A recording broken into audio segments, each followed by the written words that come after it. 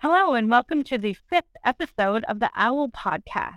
Today, we get a chance to talk to Susan McCloskey, who's been in the industry for over 20 years now. Hi, Susan, and thank you for joining. Hi, thank you for inviting me, Lindsay.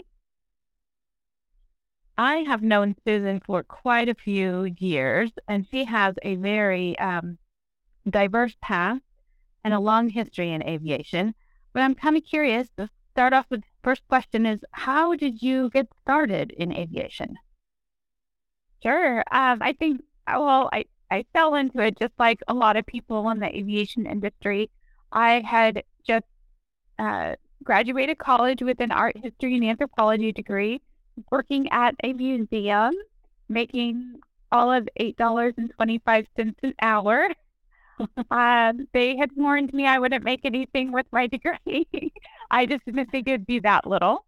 So, my roommate, his dad was a pilot for jet aviation, and I was just kind of saying, I need something else. I need to make some money.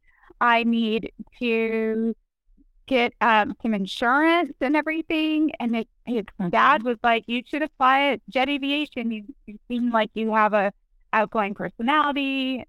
And that's just kind of how it started. They hired me and taught me everything about customer service. And I just went from there.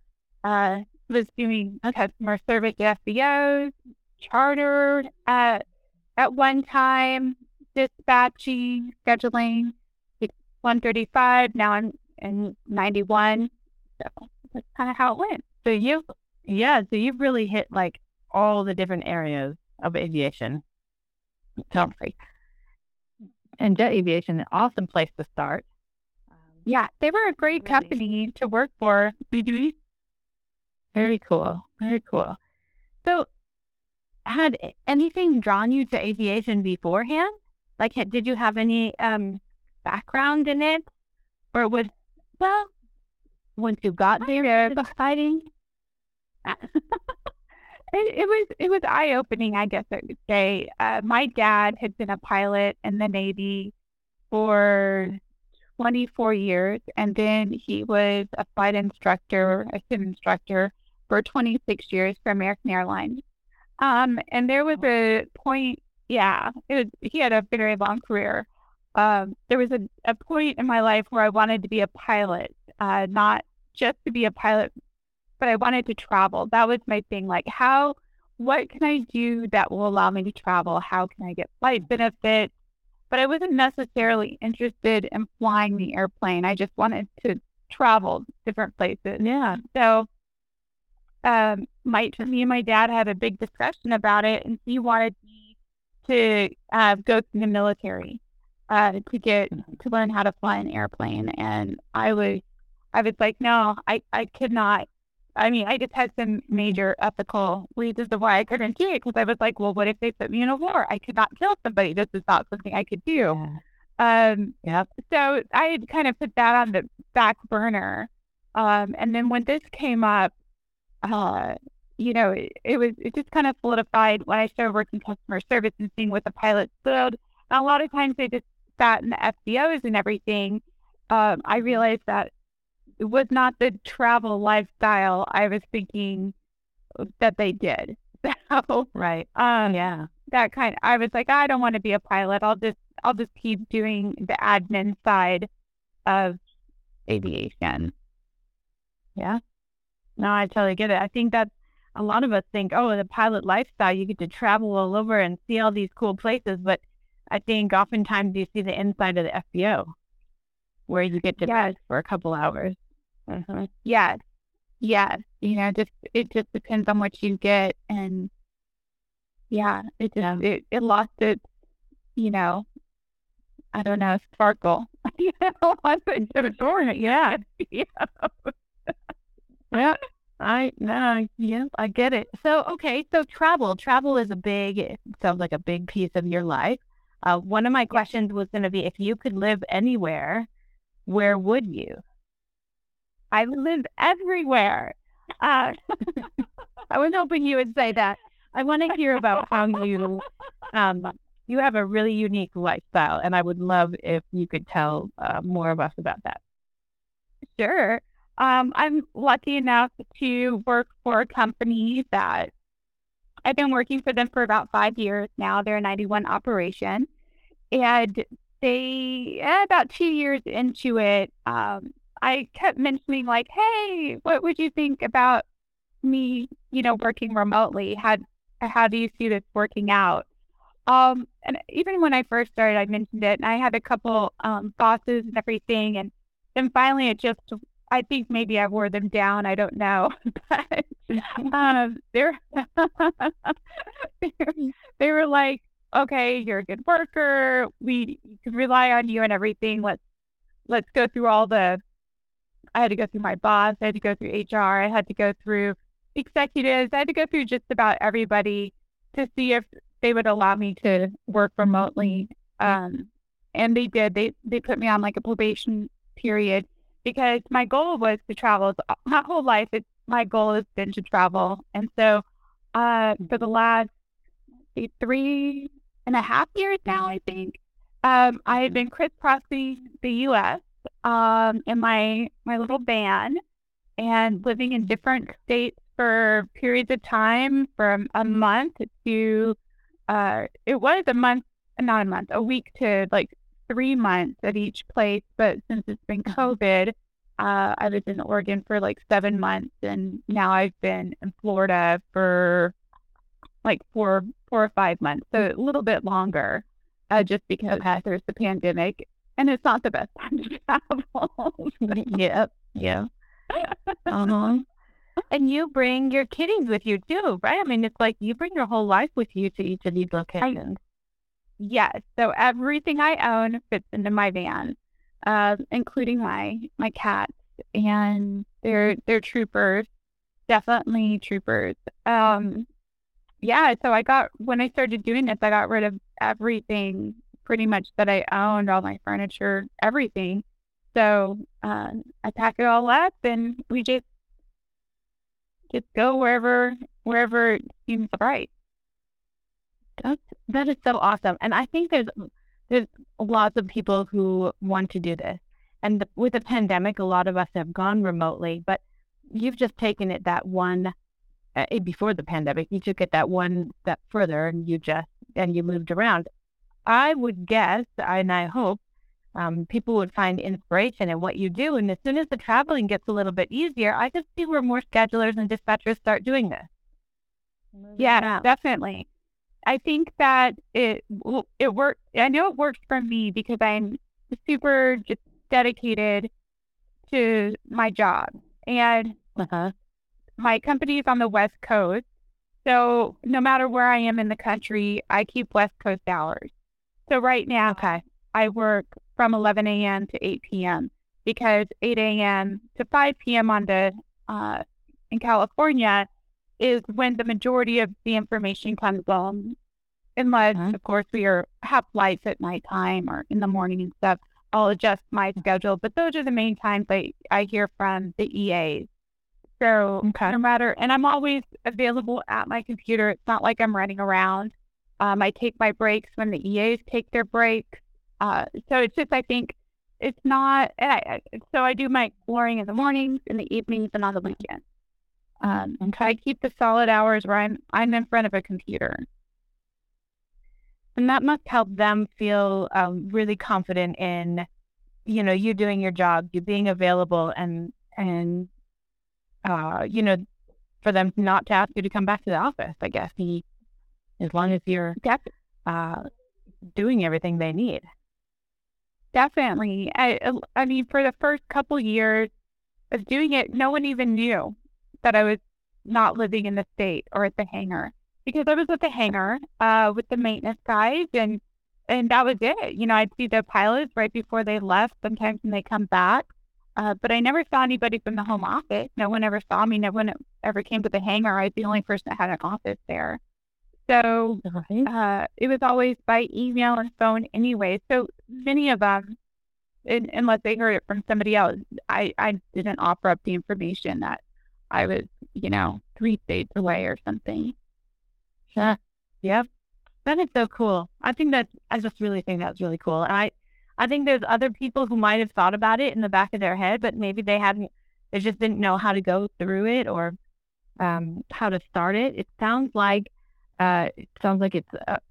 with a discussion with your boss, or perhaps I should back it up. It sounds like it starts with quality, good dedication to your work while you're there, and then maybe talking to your boss and HR and moving forward with it. Hoping that it's going to be easier for more people to do it now, since remote work is so important. I would suggest it to anybody who has been wanting to do it. It's the best experience ever. Is there anything that maybe is there anything that's hard that maybe somebody should know about before they do this type of a lifestyle work remote thing that maybe you don't like, or that's been more difficult than others? I think the work has been about the same. The loneliness sometimes. So when I first started doing this, I was traveling with my best friend, and she was a traveling nurse, and so we'd go to wherever she would get her job, and then she'd have probably between like 3 and 5 weeks in between jobs. And then I would go and travel and go visit my friends and family and everything during that time, or to a different location that I wanted to go to. And we came back. Right at the start of the pandemic, she decided that she didn't want to do travel nursing anymore. So she went back up north, and I've been doing it by myself since. And not traveling with somebody is, especially during the pandemic, where it's not easy to make friends, has been very emotionally difficult, I would say. That's how I found myself here in Florida, because my other best friend lives here in Florida, and I just wanted to be around somebody that I knew that I could hang out with and be part of my bubble and everything. Because I had been in some places where I didn't know anybody during this time, and it just made it very difficult because, I'm kind of was isolated, very isolated. So that's the only thing is, like, there are different, I don't know if I'd recommend starting it right now. Maybe when the pandemic's over and things are open, definitely do it then. But even like just trying to find food on the road when the pandemic first started, or trying to get a hotel. And I think that has been like probably the biggest struggle I've had since this started was just trying to navigate different cities and states and what is open and what wasn't open, and then not having the opportunity to make friends on the traveling. No, that totally makes sense. Yep, I could totally see that. So how about for, let's say, let's kind of take it to a separate note here. What about for people who maybe don't have any experience in aviation, similar sort of to you when you got into the industry? Do you have any suggestions to them if they were coming into this industry? Maybe perhaps what they should learn, or where they should go to learn it? Or definitely, I think starting at the FBOs is an excellent way to start in aviation. You get to learn everything that's happening from the ground up. I feel like kind of like more ground and then go up as you want and really see what you want to do. Because, I mean, you even get to see like maintenance and avionics and the pilots. You get to meet pilots and line service, customer service, then accounting. You get to just see what everybody does in this business. And then you get to learn. It's just a completely different language. You get to learn the language there. You know what everyone's talking about. You understand what the needs of the customers are, which later, if you want to become a scheduler or something, that's really important. I think one of the things that I worked at Millionaire for a couple years, and their big thing was anticipate the customer's needs. And coming into the scheduling, that's been super helpful because I don't get all the information that I need for these flights, but a lot of times I just anticipate what I need and I already have it ready. So it's there if they need it. That's a super great advice. Anticipate what you need, what they need.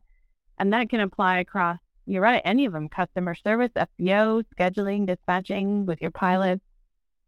That's a great suggestion. Very cool. Well, awesome. If anybody might want to reach out to Susan, feel free to reach out to me and I can get you in touch with her because she's a really great resource if this is something you might think you'd like to do and travel along with your remote working. And well, great. Well, Susan, thank you so much for your time today. Yes. And then I just also want to say too, if anyone's on the NBAA website, I am a mentor on the website and I'm looking for a mentee. Awesome. Yeah. So I would love, just to be able to help someone and talk them through this industry. But the other thing is if you want to see my travels and everything, I'm on Instagram under Radiant and Blissful Journey.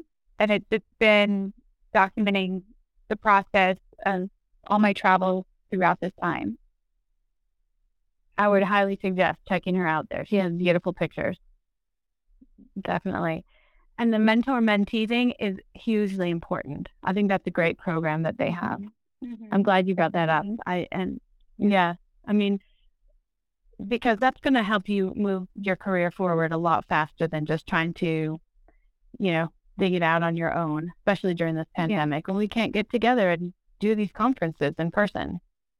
Definitely. And it's all about who you know in aviation. Right? It really is. Network. I feel like I've gotten huge. Almost every single one of my jobs from someone who I've known, or they've recommended me, or they told me about a job. Mm-hmm. No, great advice as well. I agree.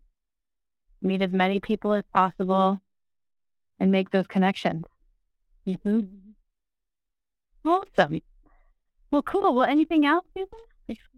I think I did. Thank you so much for having me on. You're awesome. Well, thank you, Susan. No, I love you. I've been wanting to do this interview for a long time because I just really admire what you do, and I think you're a really big inspiration. I love traveling as well, and I think it's really important, really, to see and experience different locations and people. Definitely. And you should share your story one time because you have traveled a lot. And with your family and your dogs and everything. I love it so much. And your in-house stories and everything. Oh, that's right. Oh my gosh. Yes, someday. Yeah. You can park your Airstream in my yard one time. That's right. That was awesome. That was a great trip. Yeah. Man, we've had some fun times, Susan. But yeah, definitely sure have. Cool. Well, awesome. Thank you again very much for all your time. And if anyone wants to get in touch with Susan, again, like she said, her Instagram, check her out there, or you can reach out to me as well, and I can get you stuff with her contact information. So. All right, Susan, you have a great rest of your day. You too. Thanks, Lindsay. Bye-bye. Thanks. Bye.